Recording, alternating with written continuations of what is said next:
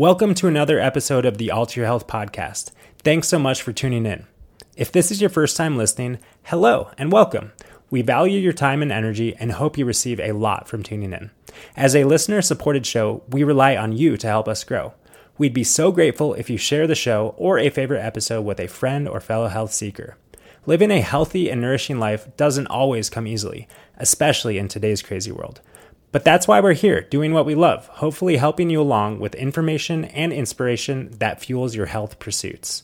If you're looking for more support, consider subscribing to the monthly Meal Guide membership. Just $11 per month gets you access to a weekly meal guide filled with healing and delicious whole food plant-based recipes, along with invitations to our regularly scheduled support calls where we can connect, answer questions, and keep the good vibes flowing in our healthy lives. You can learn more at www.alter.health/meal-guides. And if you're looking for more in-depth support, check out our other services. We offer both one-on-one consulting as well as educational programs. All of our current offerings are listed at www.alter.health. Our ultimate goal is to empower you to heal yourself. Keeping with that theme, let's dive into today's show. Welcome to another Wisdom Wednesday episode of the Alter Your Health podcast. I'm Dr. Ben. And I'm Dr. Susanna. And we're both naturopathic doctors who empower you to heal yourself through whole food plant-based nutrition, as well as mind-body medicine.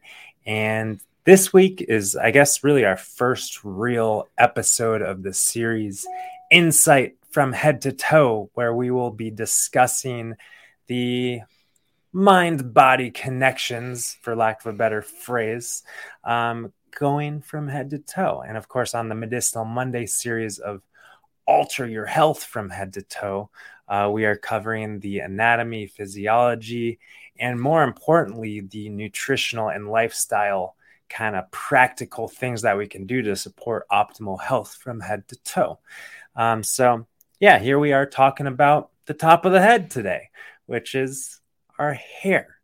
And earlier this week on Medicinal Monday, just I guess a quick recap, we talked about all the things that might go wrong with our hair, like hair thinning and falling and turning gray, and male pattern baldness and alopecia, and really what's going on with all of that, as well as the nutritional deficiencies that can be involved, the stress that can be involved, the topical toxicity that can be involved, and ways to nurture and create resilient and healthy hair from within. Right.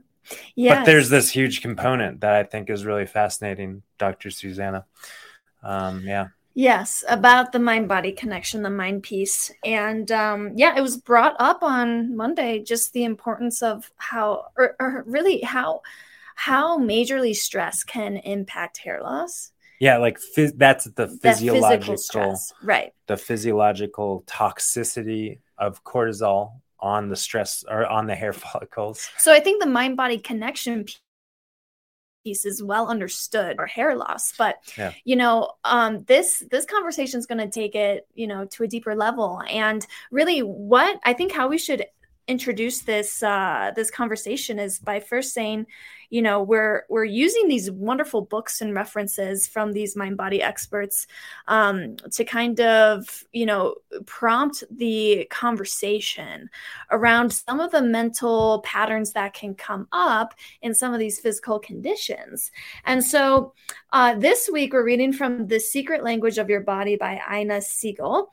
And really, when you go to the hair section, what they say about hair as possible contributing mental factors that can play into hair issues. There's actually quite a long list. And I do kind of want to read the list just so that people can hear everything. But we're going to focus in on one part of that list. Okay. But it says possible contributing factors to hair issues. Issues with your insulation and protection. Interesting. Trouble connecting with your beauty, creativity, self-worth, and self-love. Too much tension in the scalp from thinking, worrying, being afraid, and holding on to anger, frustration, guilt, resentment, or sadness, which results in hair loss or color change on a physical level. The body's way of showing you what you are doing is not working. And so that's a lot. But what we wanted to focus on today was that disconnection with one's beauty.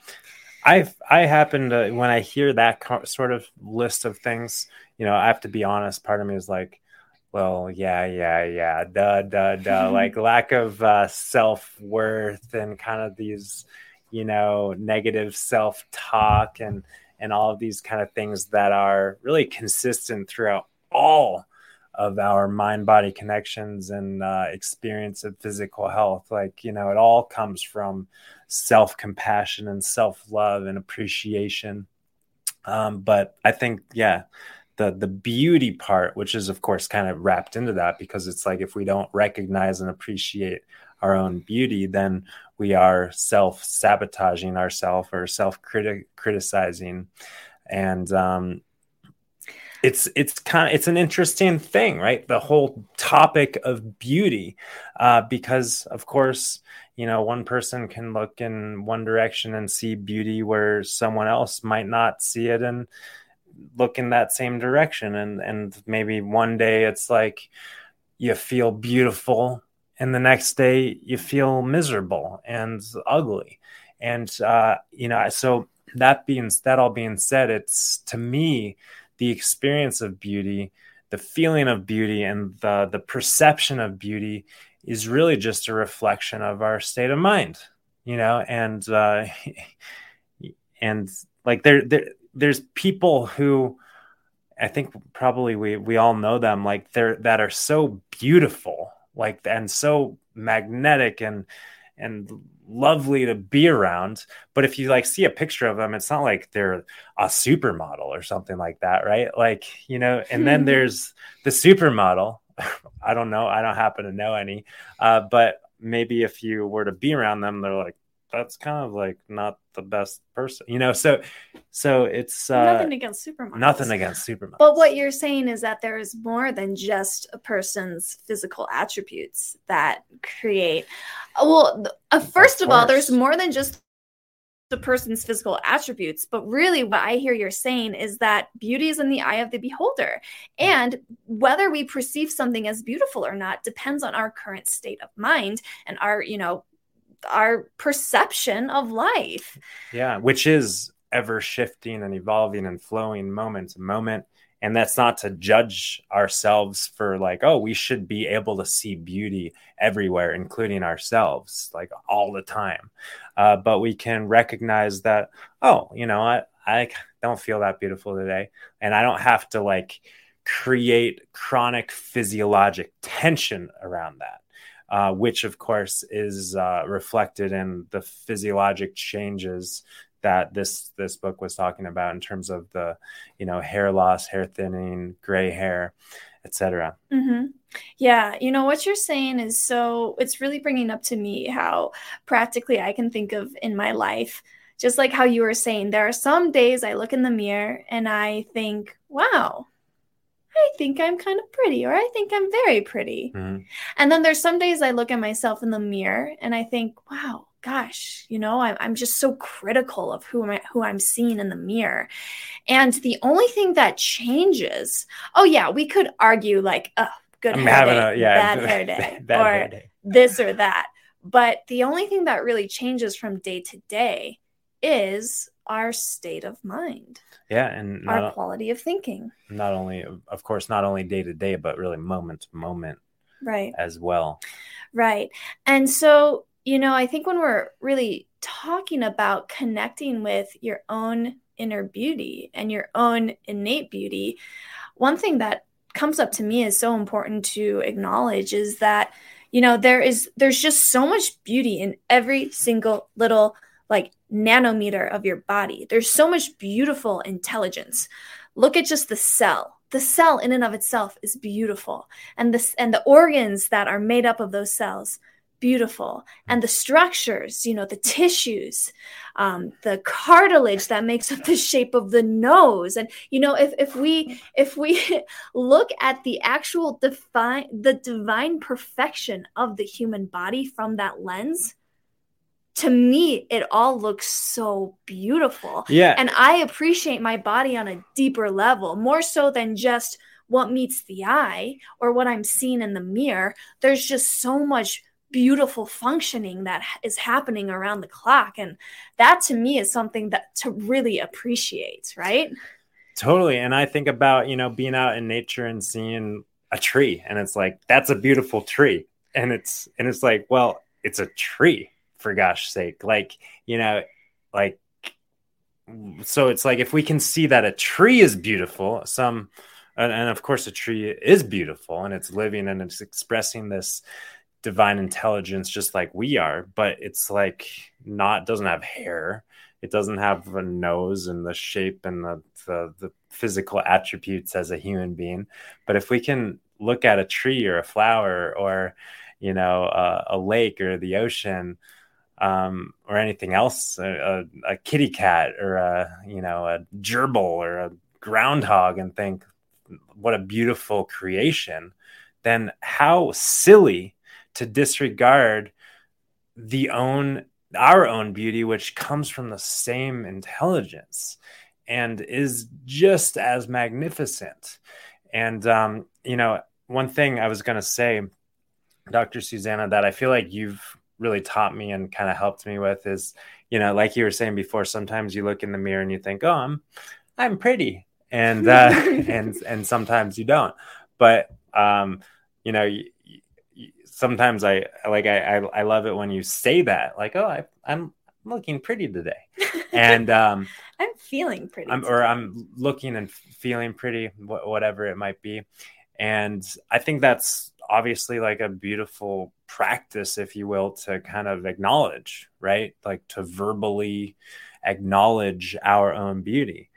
And at the same time, like sometimes you look in the mirror, sometimes I look in the mirror and I say, like, I don't feel that beautiful today.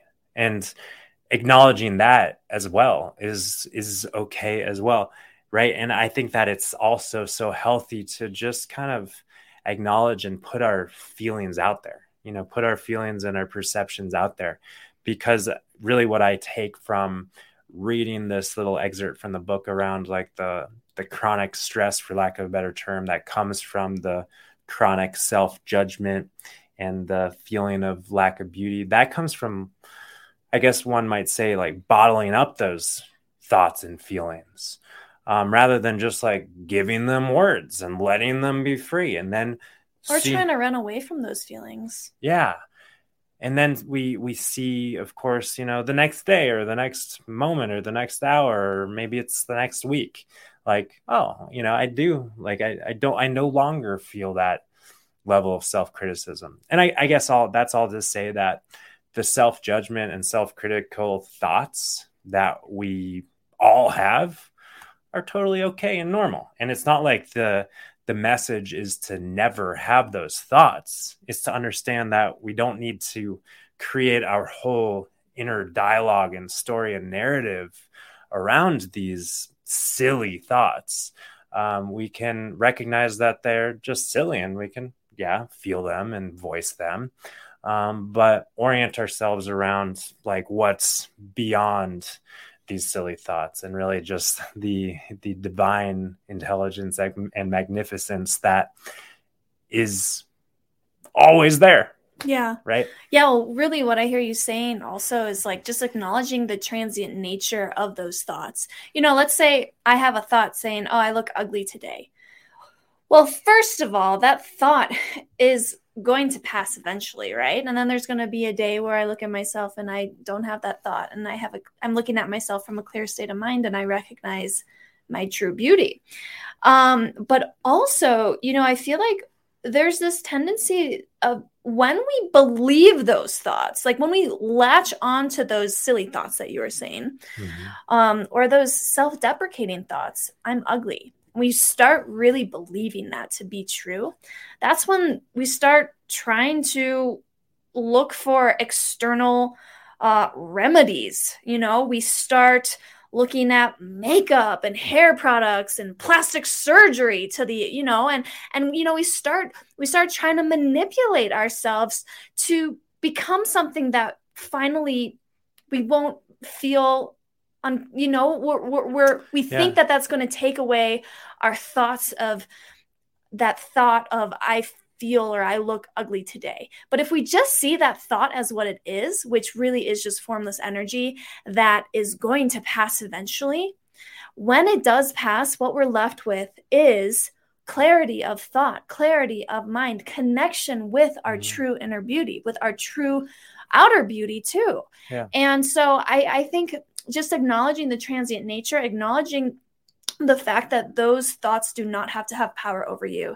They do not have to dictate you or dictate what you do and how often you do your hair, how often you do your makeup or whatever it is.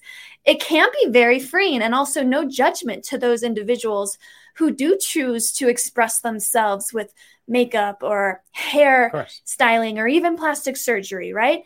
But really recognizing where those what is the motivating factor behind those practices? And is it really in alignment with your true nature and your self-love? Or is it coming from buying into some negative thought that in the end is going to be self-sabotaging? Because, beauty isn't something that can be found in anything outside of yourself, because you already are beautiful. And simply just realizing that is, to me, the most freeing thing that we can realize. Absolutely. And I think, like, as I was hearing you just kind of pulling together this conversation, I think that the message is unconditional self-love, right? Not like, oh, I love myself when I feel beautiful. It's right. Like unconditional self-love, which means that we can at least acknowledge that there is love for self, irregardless of everything else that might be going on in and on us, right? And yeah, I mean, it's just, I always come up with this feeling of like, how silly, again, I guess that's just the word that comes forward, is just how silly to try and be more of who we already are. We already are that divine perfection, intelligence in, physically manifested. And we want to be better. Like, really?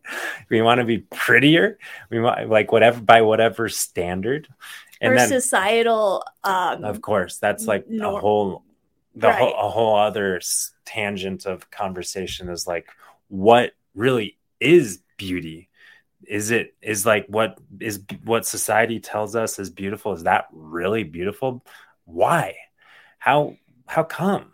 Like, because and of course, a group of people have bought into a way of thinking, and that's all that it is. Group think. And then of course you travel to the other side of the world and you go into that culture, and there's different cultural expectations for what it means to be, quote unquote, physically beautiful or whatever. But I think that, again, like the message is that that's not it. That's not it. That's not what is truly beautiful. What is truly beautiful is the true nature that is ever present despite the ebbing and flowing of physical form. Right. Yeah. And, I just want to share a short, brief story because I feel like it's related to all of this and hair. Because when we think of hair, we're talking about mind-body connection between hair and a person's feeling of maybe disconnect from beauty. It's so ironic, right? Because so many people rely on their hair for a sense of beauty. And actually, when I was a sophomore in high school, I had this insight sitting in class one day, like, wow, I really rely on my hair to feel beautiful. And in that moment, I decided I want to shave my head. Like, I want to give myself an experience of deepening my self-love without the hair. And I went home from class that day. On my bike ride home, I asked the first guy that I knew, because it was a small campus, do you have a shaver? Can I borrow your shaver? So I got the shaver from college. This was in college. Okay, you said high school, but I was like, high school? No, it was college. It was college. Sorry. I was about 19. Yeah. And so I got the shaver. Then I got a girlfriend to come and help me cut the hair and shave my head. So within like 2 hours, I had made this decision and I had already had a shaved head. And it was a really interesting experience. And I really do feel as though I connected with different, more innate sources of self-confidence in that period of time. And it's interesting because now I have longer hair again, and I can see how easy it is to kind of fall into this, once again, this kind of focus on external features. Like you even heard me on Monday say, oh, I feel like today's a bad hair day. There's some insecurity that can come up when we fixate on these external features, but the beauty doesn't go anywhere. And it's so important to remember that. So anyway, I just wanted to bring that up. Well, thanks for bringing it up. My short version of my story is that I've always been so, not always, but up until, the first, let's say, couple dozen years of my life or whatever, I was so self-judgmental of my curly hair. I was like, ew, curly hair. And then of course everyone would say, oh, I love your curls. And I would like, shut up. And I would keep my hair so short that the moment it started to curl, I would cut it. Like it would be like kind of this pretty short buzz cut. But yeah, it's just so silly. So silly. I guess I've used that term a lot, but well, I mean, and we don't mean to like brush off the seriousness or the heaviness that some people feel and related to their beauty. Yeah. So thanks for saying that, because I'm not saying that. I'm not suggesting that if hair is really important to you, then you're silly or superficial or anything like that. But of course, I think the take home message is to, look at what's beyond that. And at least, see the divine intelligence and consider the consequences of the perpetual self-judgment that comes from wanting to be different, wanting to look different, wanting the hair to be different. And then, of course, when we let go and free ourselves from these kind of attachment thinking, we create the space to maybe physically manifest more hair growth or whatever it is that we're kind of going for, right? And it's so interesting as we're wrapping up this conversation today. It's just so interesting because I feel like a lot of times physical symptoms pop up because they're here also to teach us an important lesson. Then we learn it, and then it's like we start to move through it and beyond it. Right. So if someone's having hair issues, hair loss, brittle hair, and, it's bringing up all of these feelings of, insecurity around one's beauty, and it could just be an invitation to connect more deeply with your innate beauty that doesn't go anywhere. It's like, oh, you love yourself?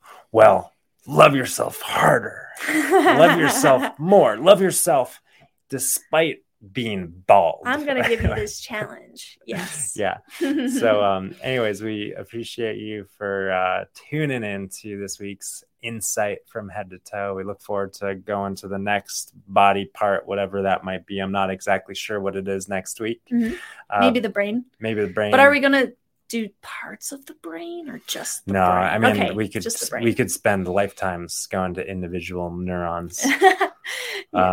So cool. Maybe the brain. All right. So peace and love, and look forward to seeing you guys next time. Bye for now.